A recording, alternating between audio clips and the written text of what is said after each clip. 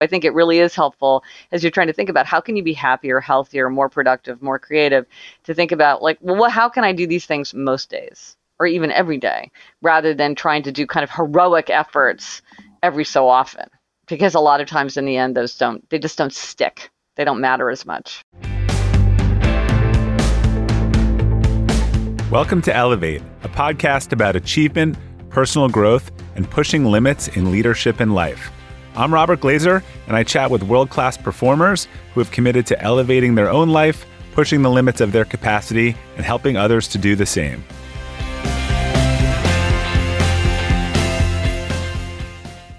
I'm really excited to have Gretchen Rubin with us today as our guest.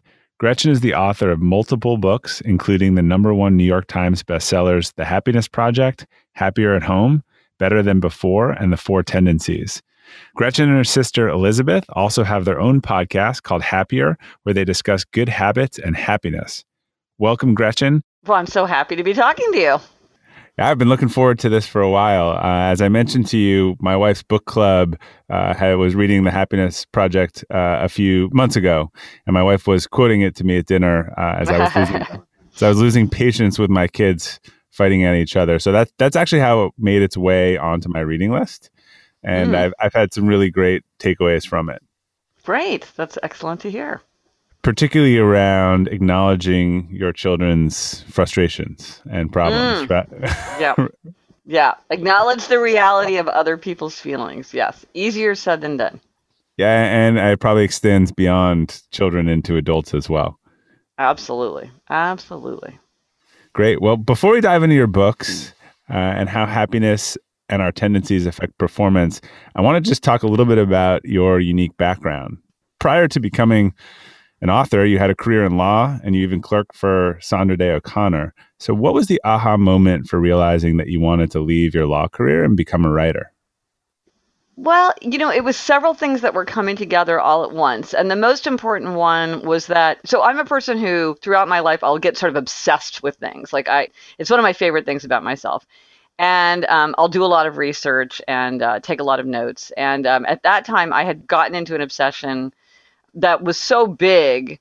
I was doing this research and taking all these notes in my free time, like after work and on the weekends. And it actually did become my first book, which was called Power, Money, Fame, Sex. And at a certain point, I was like, I'm doing this in my free time, but some people write books for a living. So that idea was in my head, like some people write books for a living. Also, I went to visit a friend who was in education graduate school, and she had all these really boring looking textbooks lying around.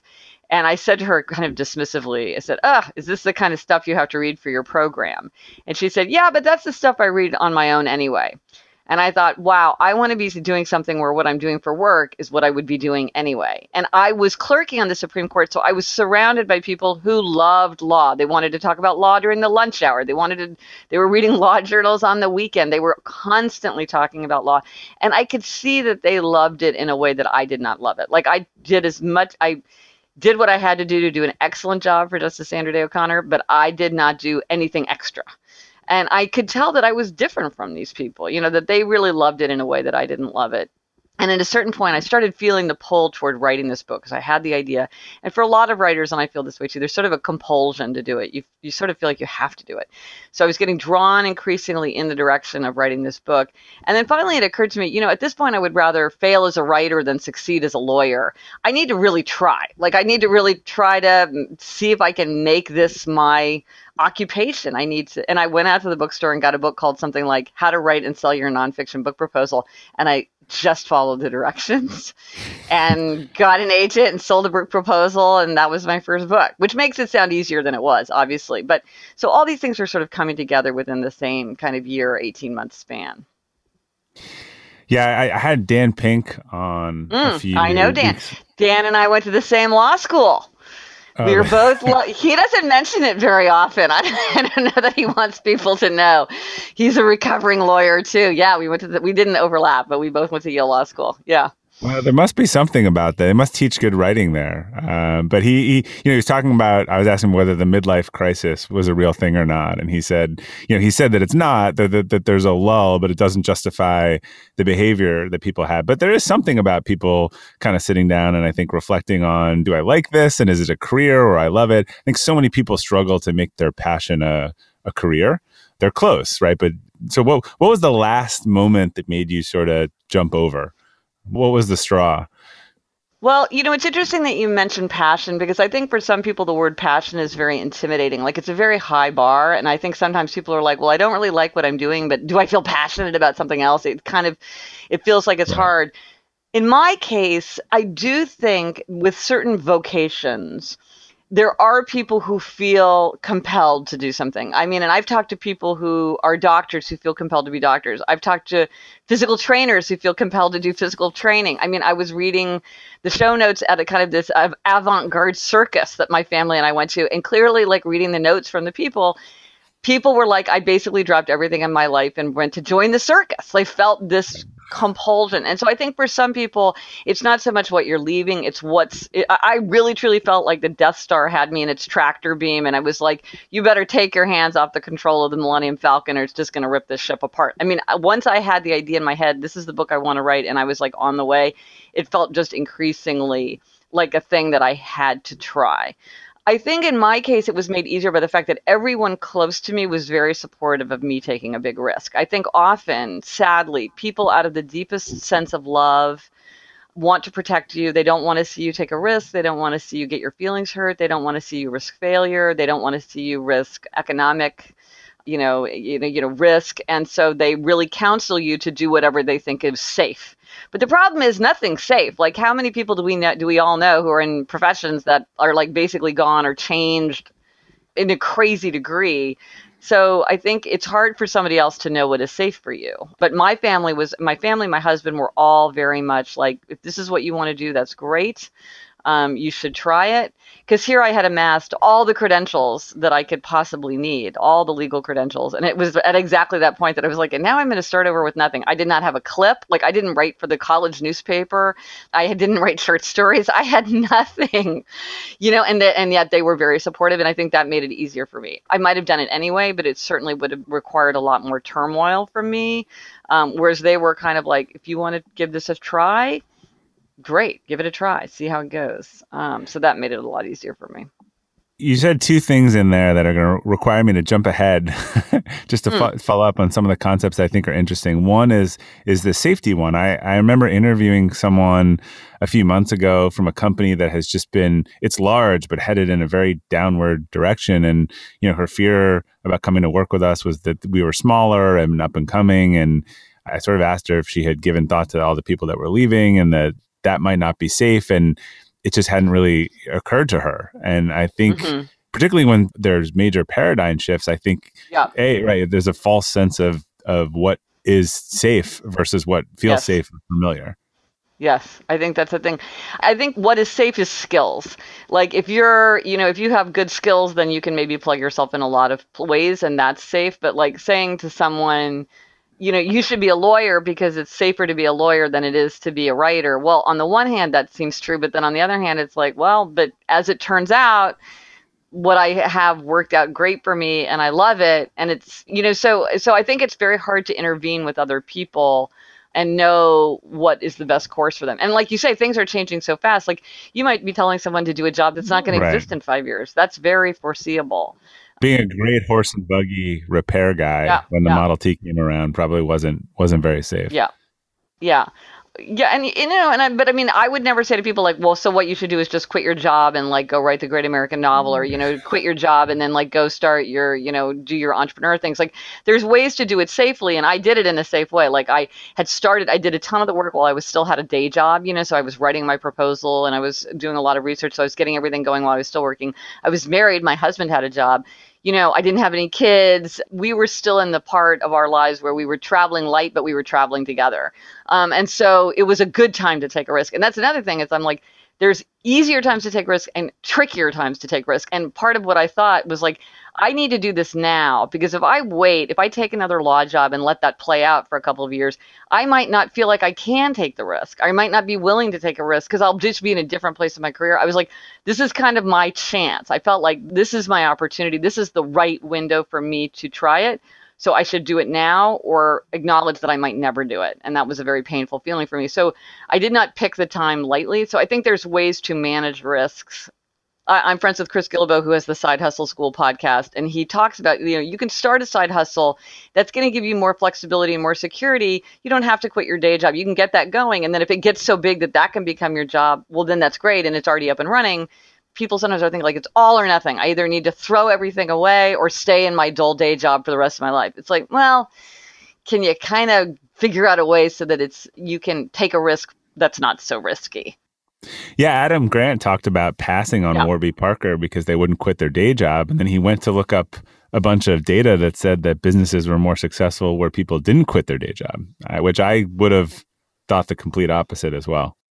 Well, I think part of it is just to know yourself too, and to be realistic about what kind of circumstances work for you. And I'm the kind of person where if you were like, Gretchen, you need to sit down and write an 80,000 word book and get that done. And yeah, I'm like, okay, I could do that. Like that's the kind of thing I knew I could do.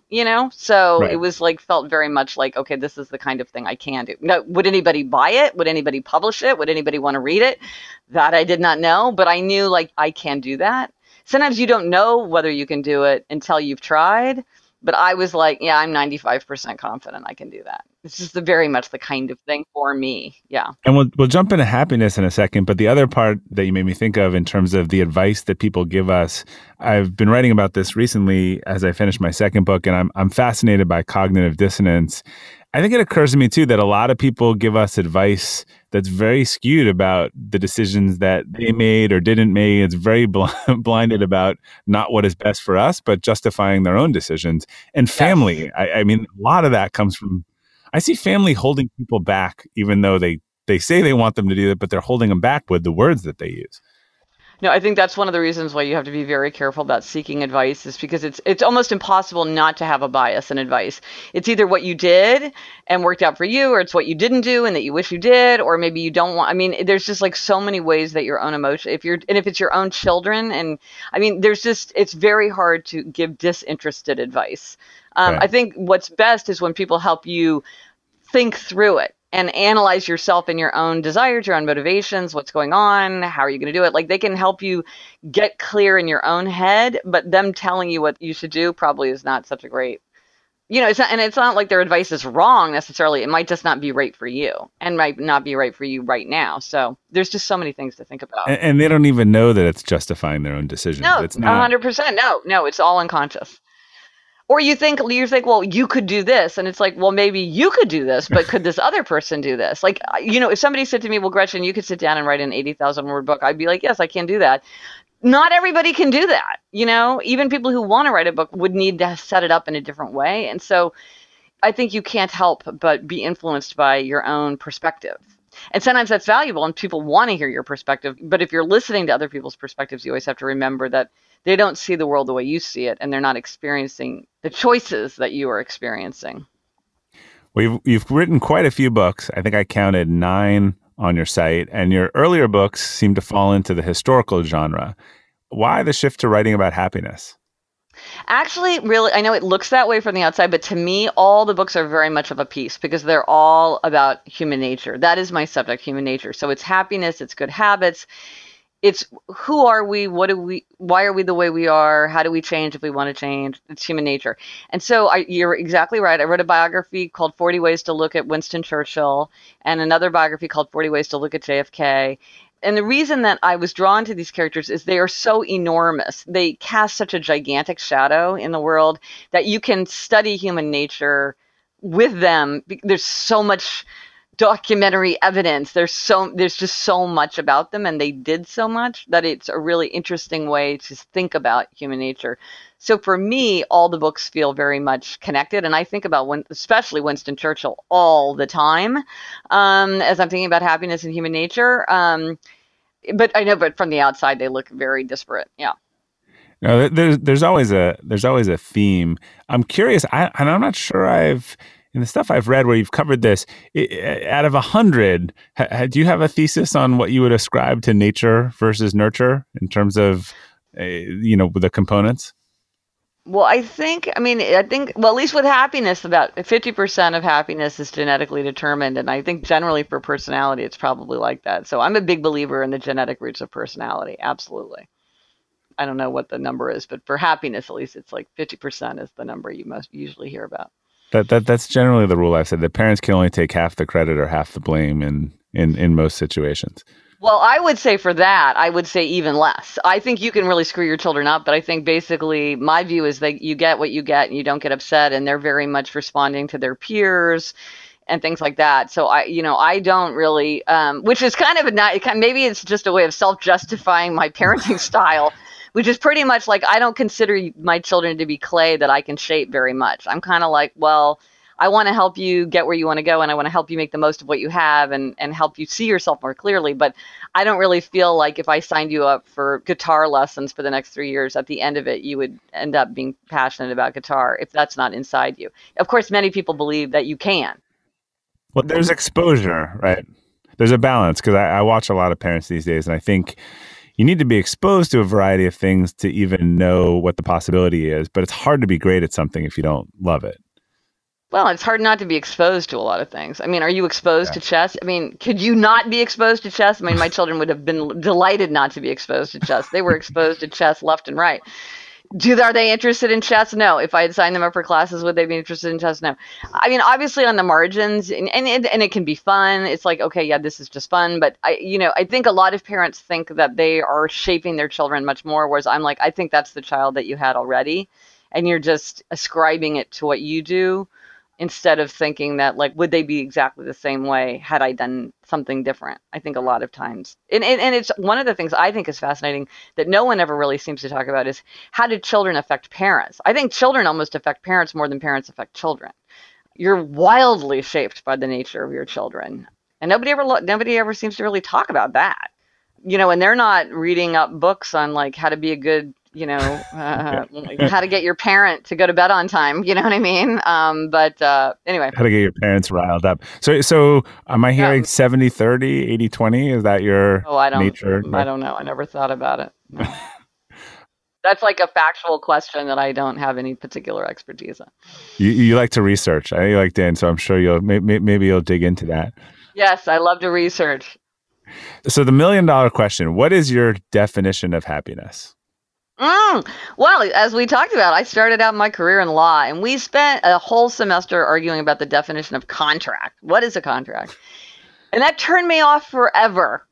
The quest for the definition, and happiness is even more elusive definition than contract. There's something like 15 academic definitions of happiness, and then people love to play this game of saying like, well, you want to be happier, but I don't think happiness matters. I think it's joy or bliss or contentment or satisfaction or fulfillment or peace or hedonic well-being, or you can get into that. So I avoid the whole thing altogether. I say I don't define happiness like Justice Potter Stewart. I know it when I see it. And I think it's actually much more helpful to think about being happier, because the word happiness kind of conjures up for people this idea of like a perfect state. And then it's like, how do you get there? How do you know if you're there? How do you stay there once you're there? Can you be there 24/7? Where I'm like, to me, it's like, can you be happier? Next week, next month, next year, could you do things in your ordinary life right now that could make you happier? And that people see very clearly. They know for the most part, they have lots of ideas. Like for me, I mean, I constantly am thinking of things. If I did this, I think I would be happier. And then you can just do them and see if you're happier. And you know what that feels like. So I think, so I just avoid the question altogether.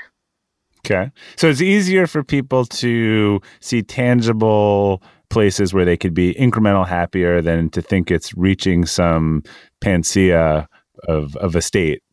Is that sort of Yeah, and also I don't think that's realistic. And I don't think you would even want that. I think like to be perfectly happy all the time wouldn't even be a good life. And I don't think it's right? realistic.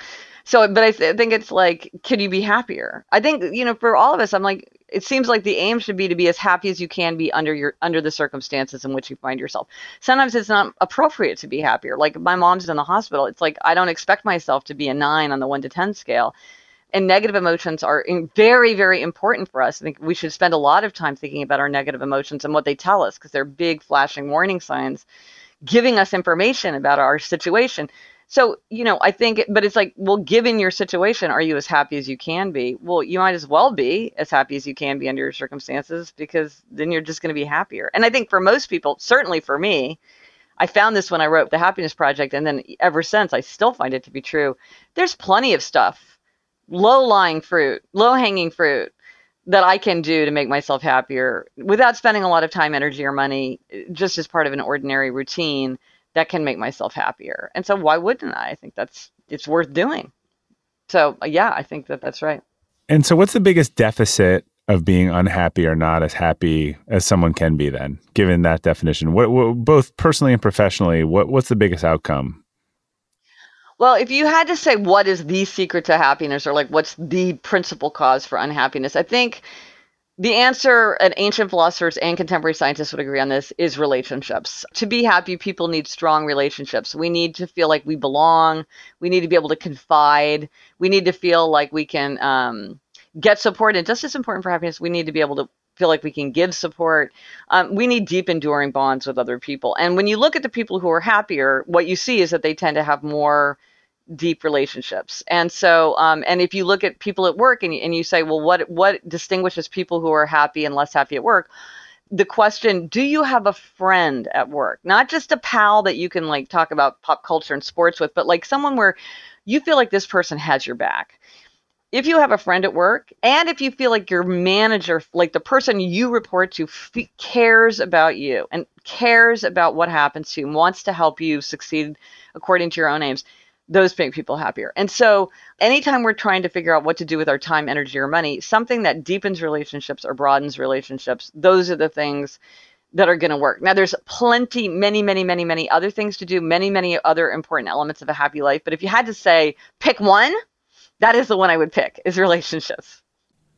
Have you ever owned something that inspired you to up your game? 2 years ago, I bought a dual suspension mountain bike for the first time, and it pushed me to ride trails that I had never been willing to try before. When we own exceptional things, they inspire us to do exceptional things. The all-new Lexus GX has exceptional capability that will have you seeing the possibilities you never knew existed. Its advanced technology and luxurious interior mean that wherever you go, you'll never go without. The Lexus GX comes with available dynamic sky panorama glass roof, available front row massaging seats, best-in-class towing capacity, available 33-inch all-terrain tires, and available multi-terrain select. I've seen the new Lexus GX popping up all around my town, and not only does it have the capabilities to take you to new places on and off the road, but it's a great-looking car. The new Lexus GX is ready to raise the bar for you. Live up to the all-new Lexus GX, luxury beyond limits. Experience amazing at your Lexus dealer. When you're hiring for your small business, you want to find quality professionals that are right for the role. That's why you have to check out LinkedIn Jobs. LinkedIn Jobs has the tools to help find the right professionals for your team faster and free. LinkedIn isn't just a job board. It helps you identify and hire professionals you can't find anywhere else, even those who aren't actively searching for a new job but might be open to the perfect role. Case in point, last year I asked the CEO of a major ski resort how he got his job, and he told me that he saw it on LinkedIn and decided to apply. In a given month, over 70% of LinkedIn users don't visit other leading job sites. So if you're not looking on LinkedIn, you're looking in the wrong place. On LinkedIn, 86% of small businesses get a qualified candidate within 24 hours. Hire professionals like a professional on LinkedIn. The team at LinkedIn is also constantly finding ways to make the process easier. They even just launched a feature that helps you write job descriptions, making the process easier and quicker. Post your job for free at linkedin.com/practical. That's linkedin.com/practical to post your job for free. Terms and conditions apply. Well, I've always said when people are struggling with certain relationships in their lives or things that make them unhappy, and maybe you have more options, but I've always felt there were two choices, right? And I think I heard someone say this. You can either, change your relationship with that person or you can change your reaction to it.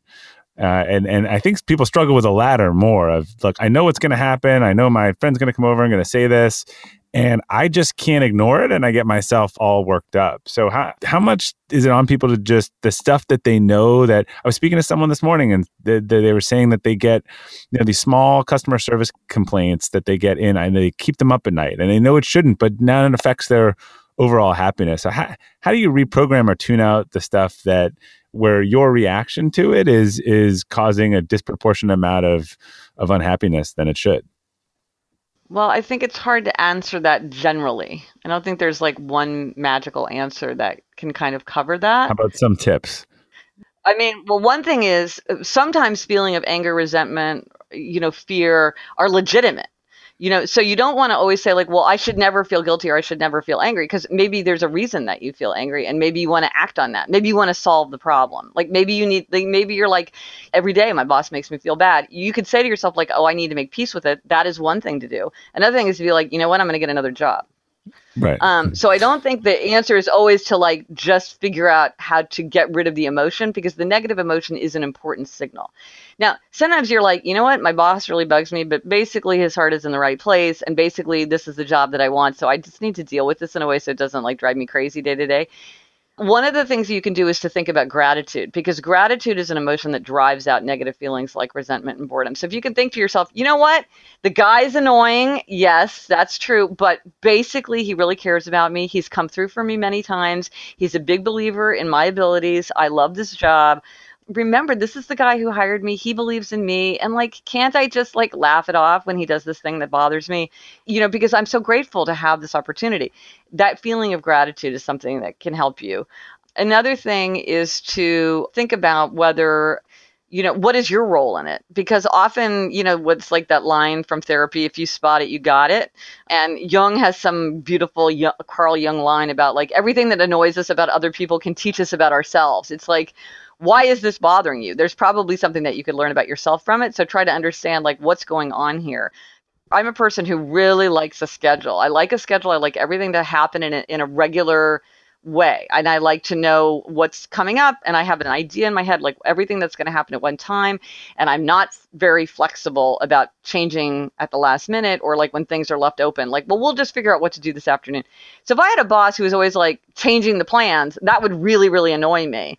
But probably my dedication to a fixed schedule would really annoy the boss. So it's sort of like, well, maybe it's a situation where it's not that one person's right or one person's wrong, but there's just a conflict in approach. And so the question is, how can we create a situation where both people get what they want instead of bugging each other?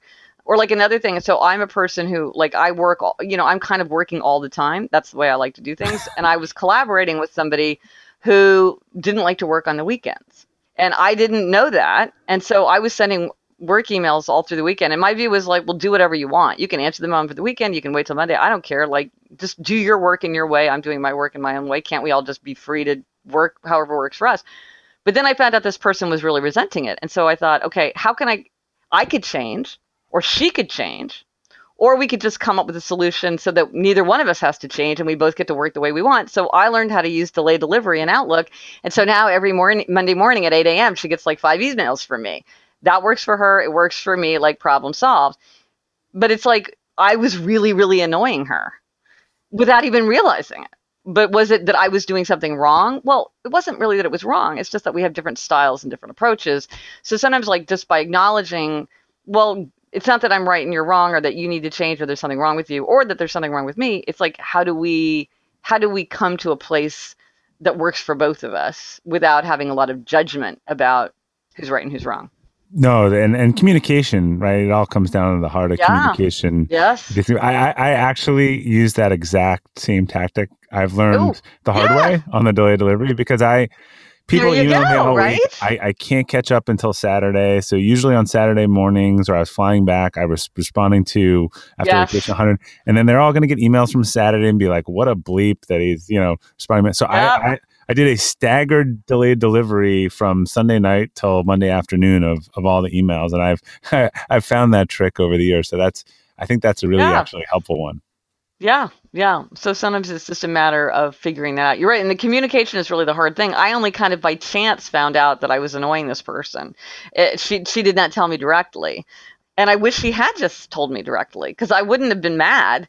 But it is oftentimes you're right that the communication is what is key, and often people shy away from that. So that's another thing. That's like maybe the more profound thing is, if there's a problem, try to communicate with the person in an impersonal, calm way. Like, is there a solution that we can figure out for this, rather than people walking around in kind of a simmering state of resentment or anger or boredom or fear or whatever it might be. Yeah, because my perspective, I'm taking the time on a Saturday to get back to you. I think it'd be appreciative, and then, but it creates the need for them to feel like they need to respond. So it's usually the communication is at the heart of of most of these issues. I do massive amount of work Saturday and Sunday morning. That's like one of my best Yeah, times because to no one's work. And so emailing me. So I love I'm to just work then. flooding people, Yeah. flooding people. Yeah. And I know there are people who have said to me, I'm fine to send it on the weekend, but I'm not going to tell you I'm going to Yeah. necessarily get back to you until Monday. I'm like, cool, whatever you want. I'll always mark it. If it's urgent, I will mark it urgent and say like, I need an answer right away. If not, I always just assume that this is for you to do at your convenience. Because like what I do, there's no urgency really. Rarely is there urgency. But it's very good to just have that conversation because then it's like, okay, then we just all know how to proceed. And I think you learn with experience, like, let's have that conversation on your first day, or like my husband who hires a bunch of people, he'll say, I expect you to email me back as soon as you can. And I mean, at night, over the weekend, that's the kind of job that this is. But he's clear Everything about it. happens right away. But he's clear. And so a lot of people like to work that way. They like urgency. They like that sense. They like to they just are constant. I mean, and you can say like, oh, people should take a break from their phone or whatever, but that's the kind of workplace that he fosters. And right. And when you're clear about it, then, or somebody could push back and say like, well, listen, I can do that somewhat, but from 6 to 9, that's family time. I just can't do it that. If it's other than that, I will. But during that time, no. Then it would be up to my husband to say like, well, can he live with that? Probably he could. You know what I mean? Again, it's like, let's just, like you say, communication. Let's talk it through. What works for you? What works for me? Can we find a way to figure out something that works for both of us rather than saying everything's all or nothing? Yeah, and it's actually a good segue to the work environment. We have tended to associate happiness with engagement, which is why we're always measuring it and asking people why they're happy, because we just think that intuitively, if they're not happy, they're not engaged and they're not doing a great job. What does your research tell you about happiness in the work environment? Well, as I said, one of the two most important things are like, do you have a friend at work, and do you feel like your boss cares about you? Your direct boss, not your charismatic boss who like gives a big keynote, but like your actual who you report to. And then people do need a sense of purposefulness and like that what they're doing is contributing. And I think the larger idea of this is growth, and that people are happier when they live in an atmosphere of growth. And growth is, are you fixing things? Are you moving things along? Are you contributing? Are you learning? Are you making something better? Something that's not working that well? Are you making it better? Are you adding to the world? Now, for some people, that's very important to have a mission. Like, I'm bringing water to, the desert. And then for some people, it's just like, I just want to do a great job for my team and really deliver this product to a customer who's going to feel like they got what they wanted. But like nobody wants make work or things that feel arbitrary or pointless. And you want to have that feeling of growth. Without the feeling of growth, people start to feel kind of paralyzed or stagnant, or like, their life is going nowhere. So it's sort of like, are you having opportunities? Like maybe you haven't really done many public presentations, but now you're starting to do public presentations. And the problem with the atmosphere of growth is it's kind of scary at the beginning. You can feel insecure, you can feel resentful, you can feel dumb, and so you're like, okay, well, I'm going to I'll give a presentation, and maybe that's really intimidating, and then you do it a couple more times, and then you feel better about it, and then you're like, wow, I've got a new skill. I'm like, I can absolutely stand up in front of a group of 500 people and give a big presentation. Like, that's growth. So I think that's a big part of work too. And feeling control. One of the things that is a major happiness stumbling block is when people feel like they don't have control. So like feeling like you don't have control of your time. Now we were just talking about this, right? Like email is a way that people feel like they're not in control of their time. So how do you feel like you're in control of your time? And are you working in your own way? Are you allowed to make choices? Are you allowed to do things in your own way? Or do you feel micromanaged, or somebody's like constantly telling you what to do? That's not a good feeling. People want to feel that sense of control. Should leaders focus more on capacity building overall with employees in terms of, sometimes growth for growth's sake in a job isn't available, and you were talking before about speaking or just doing things outside of their comfort zone. I mean, it is just the ability to increase your capacity correlated with, I think, your ability to become happier or be happier with what you're doing. Well, I don't think it would be just growth for growth's sake, because people might get very annoyed by that. Like, why am I supposed to be doing these online modules to teach me something that I don't need know how to do? Like, nobody wants to do something that seems totally random. Like, that just feels like you're being controlled.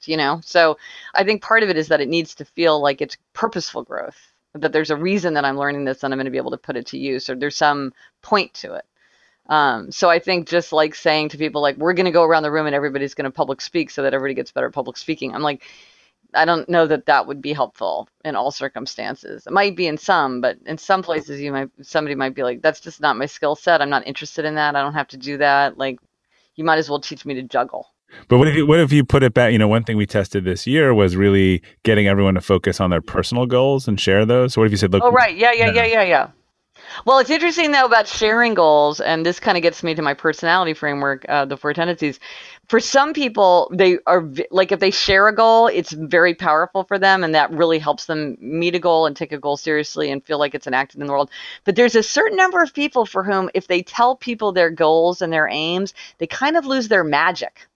And they do better when they keep it private, and they don't like to tell people. And often that if they are in a situation where then they have to share it, or they do share it for whatever reason, then they kind of drift away from it. So it's a really interesting distinction among people. It's not universally helpful for people to disclose.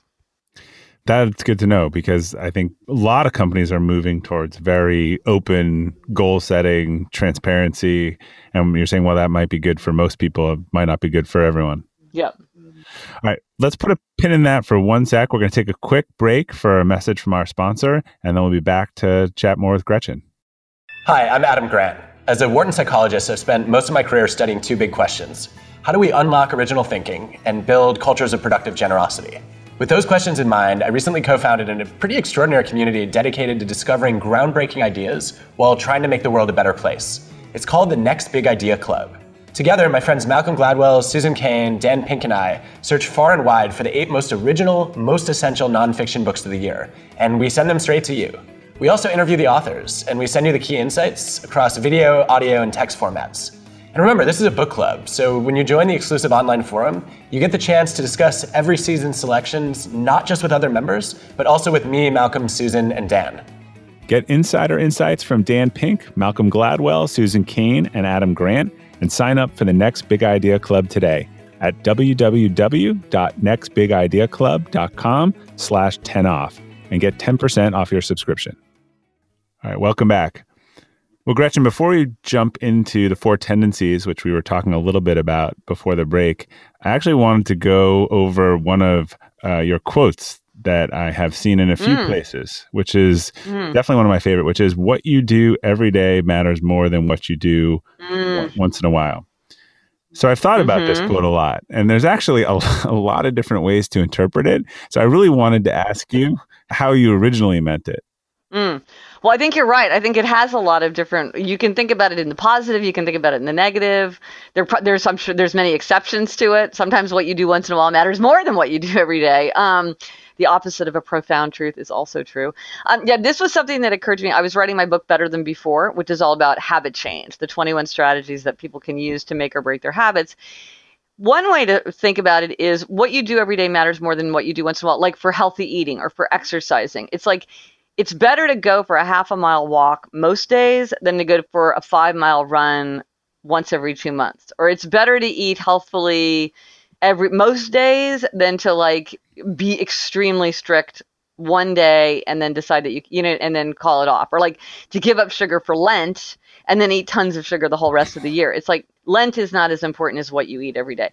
But it's also helpful to remember in the opposite. It can often be reassuring. So I could say something like, well, it's really important for me to tuck my children into bed at night. But sometimes I can't do that. Sometimes I have evening plans and I just can't be there to tuck them in. But the fact is, what I do most days matters more than what I do once in a while. And if sometimes I can't do it, that's okay, because most of the time I'm doing that. And so I don't have to beat myself up too much. So I think it can be both a helpful reminder and also a reassurance. Yeah, I immediately thought about my kids when I read that, in terms of, if you're attentive one day of the week, but ignoring them the rest of the week, then probably doesn't help. Yeah. You want to think about how can you do something and almost everything, like looking at habits and happiness. For almost everything that people want to do to make themselves happier, they're things that are daily, they're habit things. They're things that you would do often, many times in your life. It's not like going to a 10-day meditation retreat one time. It's like, how do I meditate most days for the indefinite future.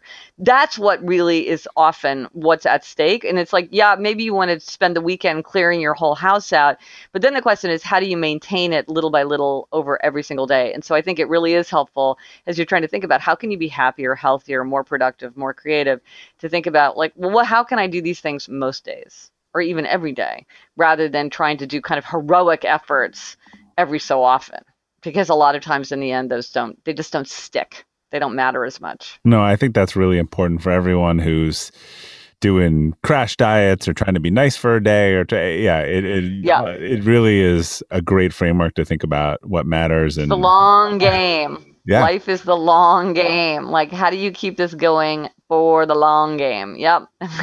before the break, we were talking a little bit about the four tendencies, which is your new book. And it's a personality framework that you've identified that divides all of us into four types.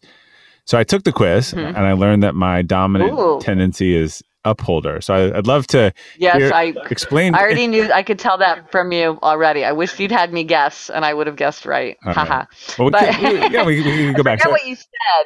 Yeah, I forget what you said. That was the tip off. Yeah. All right. So explain me, and then what the other ones are. That would be really great. Okay. Yeah. So I'll just briefly describe them, and most people can tell what they are from a brief description, but there is a quiz you can take online at happiercast.com/quiz, or you can just go to my website, GretchenRubin.com. And like 1.3 million people have taken this quiz now. It's free, it's quick. But like I said, actually a lot of people don't even need to take the quiz. They just know what they are from a very, very brief description.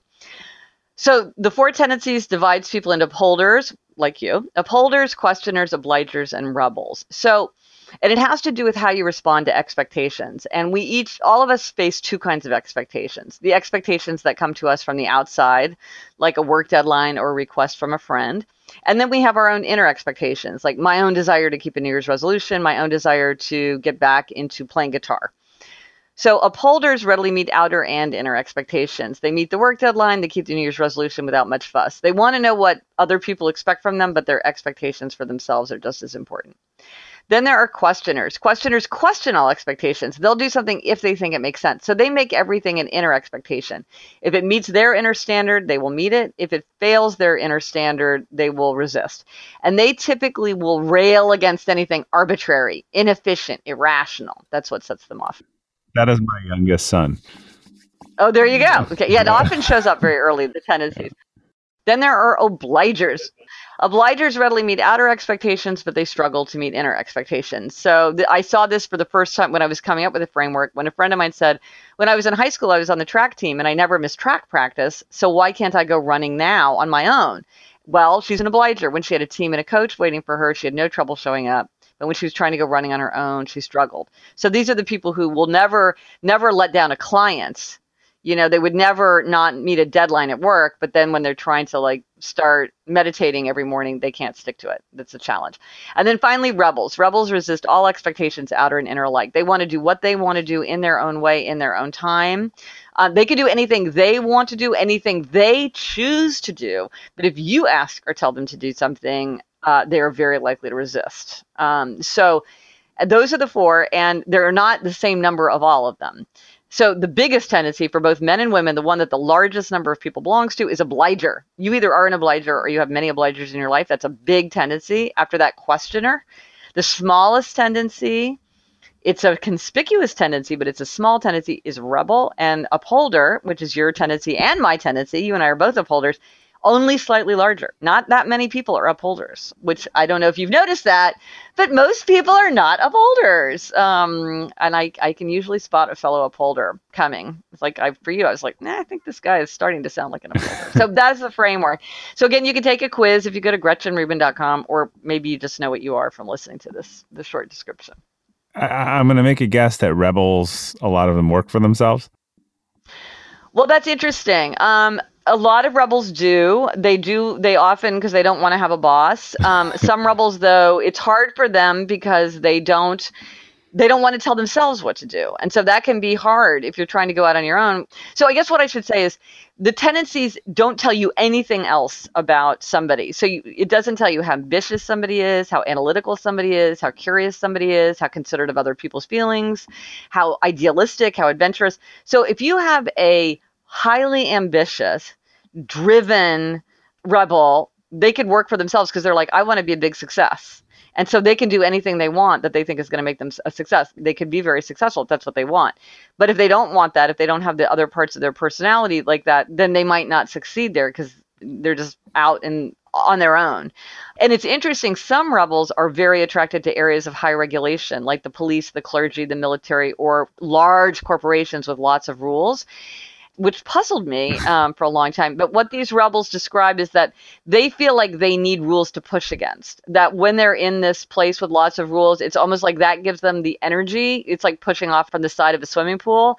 And that if they're not in an environment like that, they kind of get paralyzed or they just kind of go stagnant because there's nothing to create the energy. So they kind of need the energy of resistance, but then they find a way to succeed within it. Like they're in the military and they're like, well, I'm really successful in the military, but I always find a way around the rules and I break the rules sometimes, but somehow, I find a way to succeed. It's hard to make generalizations because there's so many variations. Some rebels are really good at sales because it's like, hey man, you just do whatever you need to do to make a sale. And a rebel's like, okay, you're like, all right, I can do that. That's awesome. But then usually people of other tendencies could also go out on their own and could also be good salespeople. Or like you could say, well, questioners make good journalists. Well, questioners do make good journalists, but people of the other tendency also make good journalists. There's so many factors that make someone suited to a profession. Hey, Elevate listeners.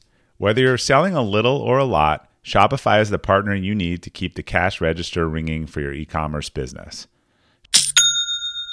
Shopify is the global commerce platform that helps you sell at every stage of your business. Shopify helps you turn browsers into buyers with the internet's best converting checkout, 36% better on average compared to other leading platforms. I advise a lot of companies in the e-commerce space, and almost all of them have migrated to Shopify. And as a buyer, what I love about buying from Shopify-enabled sites is that they already know who I am, and I don't have to create a new account or enter all my payment info. The ShopPay service makes it faster and easier to buy, which surely helps with conversions. Shopify powers 10% of all e-commerce in the US, and Shopify's award-winning help is there to support your success every step of the way. Sign up for a $1 per month trial period at shopify.com/elevate, all lowercase. Go to shopify.com/elevate now to grow your business no matter what stage you're in. Shopify.com/elevate. Harvard Business Review provides information, tools, and practical advice on leadership, management, and strategy through the hbr.org website, their print publication, and their podcast. hbr.org is your go-to for leadership and business management articles. A recent favorite is Stop Eliminating Perfectly Good Candidates by Asking Them the Wrong Questions. Then there are the world-famous case studies, which premium subscribers can access as well. HBR produces a number of leading podcasts, from HBR on leadership to my favorite, the HBR IdeaCast podcast. A subscription to HBR also includes access to videos, The Big Idea, HBR Magazine, and a wide variety of newsletters. While much of the Harvard Business Review content is available for free after signing up at their site, subscriptions to unlimited content start at only $10 a month. Go to www.hbr.org/subscriptions and enter promo code ELEVATE right now to take advantage of this great offer. Again, go to www.hbr.org/subscriptions and enter promo code ELEVATE to learn more about this great opportunity to help manage your career and business. So how can someone use these, either personally or professionally? What is the best way for them to think about how to use these and how to relate to folks that are similar or different? Yeah, I think you're right. You can use it to manage yourself better, and you can also use it to communicate better with other people and to minimize conflict and persuade better and to figure out how to get things done. So I think the thing when you're dealing with yourself, all the tendencies have strengths and weaknesses, and they all include people who have been really successful and also big losers. So it's not a question of wishing that you were a different tendency, but figuring out how to harness the strength of your tendency and then offset the limitations and weaknesses of your tendency. So for instance, let's take obligers, because that's the biggest group. So obligers are often frustrated because they see themselves meeting other people's expectations, but they're not meeting expectations that they have for themselves. And that's they're like, what's wrong with me? Can't I make myself a priority? Can't I keep promises to myself? Why can't I make time for what's important to me? And that's frustrating. So once you know that you're an obliger, then the solution to this problem becomes extremely clear and straightforward and simple, which is outer accountability.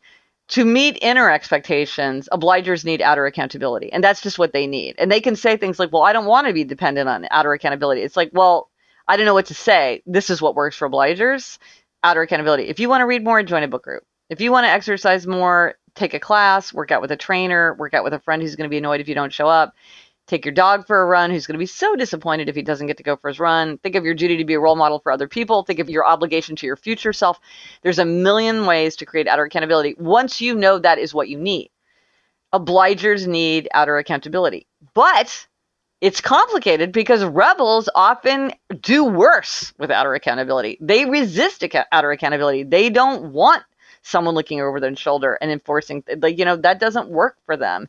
And so you need to take that into account. Okay, if I'm dealing with a rebel, I will definitely write emails in different ways depending on what tendency of person that I'm communicating with, because you can give your message in a way that's going to resonate more with them, and then also with yourself. So for instance, questioners very focused on justification. They need to have reasons. They always are saying like, well, why should I? They have to get answers to that. So so whenever I talk to a questioner who's like, well, I really want to eat healthfully, I don't know why I'm not, because questioners usually, once they make up their mind to meet an inner expectation, they can do it. My answer is always, are you really convinced? Have you really decided in your own mind there's a lot of theories about how you should eat. Do you in your own mind have perfect clarity about what you think is the best way for you?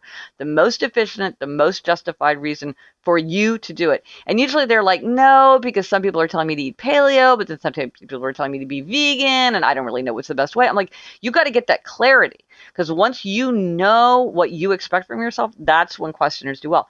Now, if I'm talking to a questioner, I'm married to a questioner, so I know what it's like to talk to a questioner. You always have to explain why. You can't just ask them to do something, because they're going to be like, I'm not going to do that just because you tell me to. Like, why should I do that? Like, if I said to my husband, will you pick up smoked turkey on the way home? The fact is he wouldn't, because he'd be thinking to himself, well, if you want smoked turkey, you pick it up. Or we have plenty of food at home. Like, I don't understand why I have to run this errand.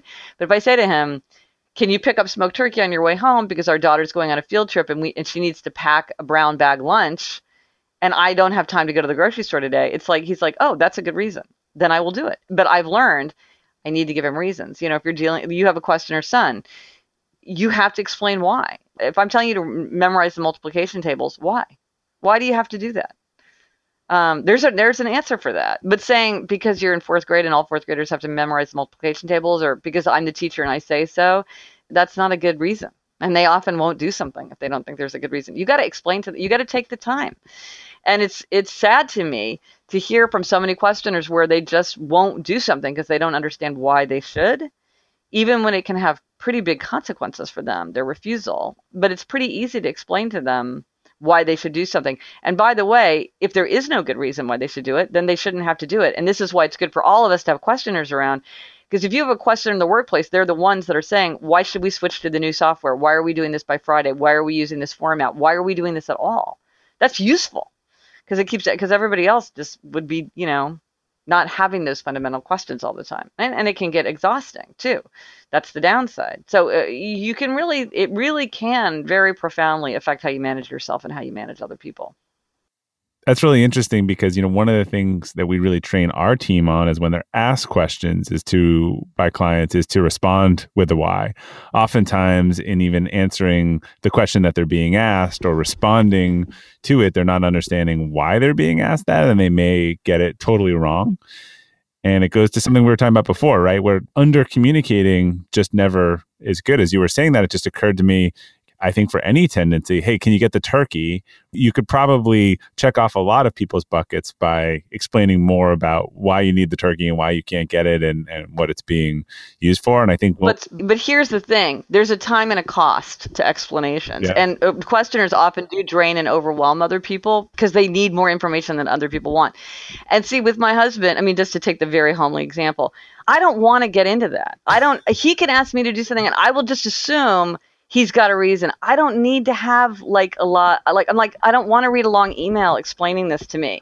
If you need it by Friday, just tell me I need it by Friday. I actually am not interested in knowing why, for your purposes, you need this by Friday, because that's just noise to me.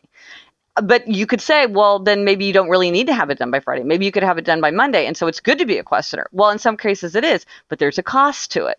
So it's not always like more explanation is better, because more explanation can sometimes exhaust people, and if they don't want that information. So I think there's ways actually that you can build this in. So for instance, I mean, nobody wants to be asked to do something that's arbitrary or totally pointless. So to a point, it's important. But like you could imagine, like, let's say I'm the boss and corporate has decided we're going to do this new software. And so I'm presenting it to the team. Okay, we're going to use this new software. So I could give a brief presentations explaining this is the reason that we're doing, this is what's happening, quick summary. And then I could say, if you feel like you've heard enough about why we're switching software, please feel free to return to your desks. And if you would like to remain here, I'm happy to answer your questions for as long as you need so that you can understand why we're making this change and why we think it's valuable. That way, some people are like, oh my gosh, who cares? Like, I don't want to hear a lot about like the ins and outs of like 10 different software programs. Like, whatever, this is for you guys to decide. That's not my problem. I get to go back to my desk and make sales calls or whatever it is that I'm doing. But then the questioners who are like, hey man, I'm not going to switch software just because you say so. Yeah. You got to convince me that this is going to go to the bottom line. Like, what's your thinking here? I don't get it. Then, okay, your questions are going to get answered. But I don't have to take everybody's time to do that, because then some people start getting bored and some people start getting annoyed. And then it's like a lot of tension. Is it bad that some people are asking these questions? No, it's positive. Does everybody need to be exposed to the same level of information? In some situations, not. If I'm a doctor talking to a patient, well, how much information is useful for that patient? Some patients have an inexhaustible desire for information, and that's a problem to deal with. And then others don't want any at all. And then you sort of want them to know enough, but you don't need to provide the same level. They might just find that to be overwhelming or distracting. It's just that people are different. Yeah, you have to look for the cues, it sounds like, and yes. know your audience. And then also, like, not to take it amiss. So, like, sometimes what happens with questioners is, like, if they get someone who's defensive or thin-skinned, that person can feel very defensive at being asked questions. And so it's like, okay, you don't have to feel attacked or like this person's undermining your judgment or your authority. They just want to have their questions answered. So I can respond differently. Or if I'm an obliger and my boss just keeps saying like, oh, just whenever this is a good time for you, get back to me on this. And you could say to your boss, you know what, I really do better when we have deadlines. So let's sit down and talk through, when do you need these things by? Because that's going to help me follow through. Because if you just leave everything like floating around, I just might never get around to it. Whereas with an upholder, that would work fine. It's like, well, when you have, and that's how upholders basically tend to talk. It's like, when this works for you, will you do it? But then we expect people to flawlessly execute on their own. It's like, well, by the way, that doesn't happen very often. So upholders often aren't good managers because they don't understand why other people need more, either to have more questions answered, or they need more autonomy and freedom and choice, or they need more accountability. It's like, once you realize that, then it's like, okay, well, how do we build these things in for the people who need them? I now realize I was in a dialogue with a questioner this morning about getting on a conference call to discuss something that we would do or not do with his partner. And my thought was that call would be about asking the questions, but I got about 10 questions back around why we should give them the call to ask the questions. And I remember, and I was like, well, the point of the call is to ask the questions. I don't have the answer to the question.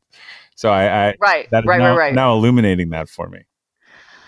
Yeah, the funny thing about the tendencies is once you know about them, they're very obvious. Like, I see them on TV shows, I see them in novels, I see them in movies, I see them in the people around me. Like, there's certain things that are just tip-offs, like things that people say, you're like, okay, that person's probably a this. And it really, you can start tailoring your communication in a way. So for instance, like, as I'm an upholder, and kind of the opposite of the upholder is the rebel. But whenever I'm saying something to a rebel, like when I'm trying to, like, I don't really have anybody who works for me, but I kind of collaborate and team up with people for different things. I always, with a rebel, it's always like, if you have the time and the inclination, could you do this? Or if this works for you, might you consider doing this? Or, this is something that I found really interesting, and I thought, well, maybe you would find it interesting too. Like, I made the mistake. I found this great. I don't even remember what it was. It was like this hashtag that was hilarious. And I emailed a rebel friend. I'm like, oh my gosh, you have to go onto this Twitter hashtag. And she refused. And then I was like, of course she did. You can't tell a rebel you have to do this, because then they're going to be like, no, I don't. Like, you have to read this. No, I don't. You're going to love this. You have to listen to this music. No, I won't. So I should have said something like, oh my gosh, I'm cracking up so hard looking at this. Have you seen it? Because then it's like, Let it be their idea. you can look at it if you want. Like, I think it's hilarious, but, do you? Or, and then it's like, well, and if you just want to ignore it, you can. But saying something like you have to, you must, you said you would, that doesn't work for a rebel. So you have to think about how to communicate with them in a way that doesn't ignite the spirit of resistance. And again, it sounds a lot harder than it is, because once you see these patterns, it's very easy to think like, oh, well, I see how if I added a sentence or two here, it would appeal to the questioner. I see if I added this, that, and the other thing, it would appeal more to an obliger. If I said this, that, the other thing, it would appeal more to a rebel. One of the things I love is signage and seeing what signs appeal to what tendencies, or who wrote it. A lot of times you can tell the tendency of the person who wrote a sign, like vernacular signs that like people leave in an office kitchen or something like that. And somebody told me about it is an advertising jingle from decades ago, and yet people still talk about it because it was so powerful. And I think it's so powerful because it appeals equally to all four tendencies. And that is the line, "Only you can prevent forest fires." That works for upholders, questioners, obligers, and rebels. It's one sentence long. It's powerful. But $50 fine for leaving your campsite unattended, it's like, well, why? I don't understand. Whatever. I mean, you can get into all kinds of signs that like will trip off people's different objections. But that's a great line, and I think that's part of why it's so memorable. It's because it works so well. Makes you think. Yeah. So what's your next book going to be about? I'm doing a funny little book called Outer Order, Inner Calm, which is coming out in March, because I've been intrigued ever since I wrote The Happiness Project by how fired up people get about getting outer order. Because, in the context of a happy life, something like a messy coat closet or an overflowing in basket at work, it doesn't, you got files on the floor. It's like, it's not a big deal. And yet over and over, people say to me that like when they get control of the stuff of their life, they feel more in control of their life generally. And I just think it's kind of funny. It's disproportionate. Like a friend of mine said to me, "I finally cleaned out my fridge and now I know I can switch careers." And I was like, I know exactly what you mean by that. And so I just wanted to do like a fun little thing about creating outer order. So that's not a big book. That's a little book that I kind of couldn't resist. Is that coming out? I couldn't resist writing it. So it's coming out in March. In March. Okay. Next March. Yeah. And the 10th anniversary of the Happiness Project is coming up. So a re-released edition of that is coming out in November of 2018. And, we'll have like stuff in the back that's all kind of for the anniversary. And so that'll be fun. But it's not a new book, but it's it's a book milestone. All right, great. And the last question that's a favorite of ours is, what's a personal or professional mistake that you've made that you've learned the most from? Instead of a mistake, can I talk about a failure? Absolutely. Put them in the same bucket. Okay. Yeah. So you mentioned much earlier in our discussion that I had written these biographies, these historical books. And so I wrote a book called 40 Ways to Look at JFK, which is this sort of short, unconventional biography of JFK. And I loved writing that book. It was a joy to write that book.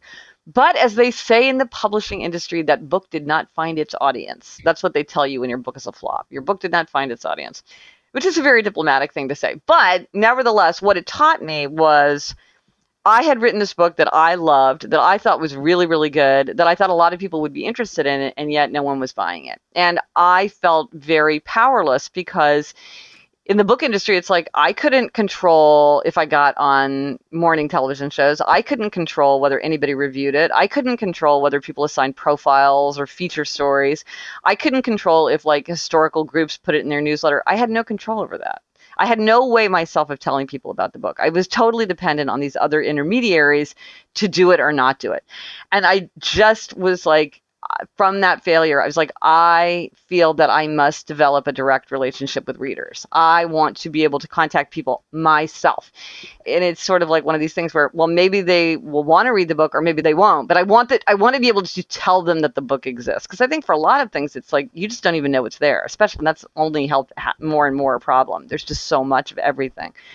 And so because of that, I started my blog, and I wanted to do something novel and challenging as part of the experiment of the Happiness Project. So I started a blog, and from there I started a newsletter. From there, now I have an Ask Gretchen Rubin live show on Facebook. I have my podcast, Happier with Gretchen Rubin. But all of this is from this decision that I made. I must have a direct connection to readers. I myself, I cannot be dependent on these intermediaries to get the word out for me. I need to have tools myself. And I've tried things that didn't work, but a lot of things that I have really helped me connect directly with readers. And it's been a huge engine of happiness. I love being able to hear from readers. I hear from readers and viewers and listeners constantly, which I love. So that makes me happy. They also give me a lot of information, a lot of insights and examples of the things I'm writing about. So that's super helpful. And then also I am able to feel like, again, I can't make somebody buy a book. I can't make somebody be interested in a book, but I can at least tell people that there is a book. And that's as much as you can do. And so, but if I hadn't had that book fail in the way that it did, I don't think that I would have felt that need, because it's a lot of work. Yeah. It's a lot of work to figure out how to do these things and then maintain them well. It's a whole other aspect of my writing career that I did not anticipate when I became a writer. A lot of writers really resist doing those things. They don't want to do that kind of work. And I think if I hadn't had that failure at a key moment, I probably would have a completely different career in a completely different writerly world that I live in. And so, so it was a very valuable failure. It hurt. It was not a fun way to learn a lesson, but it was, but there's a great Benjamin Franklin quote where he says, "Experience keeps a dear school, but a fool will learn in no other." And I feel like that's what happened to me. It's like I learned the lesson the hard way, but I did learn it, and it was very valuable. Well, Gretchen, it's been an honor having you on Outperform. Your work is both inspiring and fascinating. And thank you for taking the time to talk with me today and bringing more happiness and good habits into all of our lives. Excellent. It was so much fun to talk to you. Thanks for having me. All right. For our listeners, we'll include notes from the episode and links to Gretchen's website, podcast, and her tendency quiz in our show notes. So until next time, keep elevating.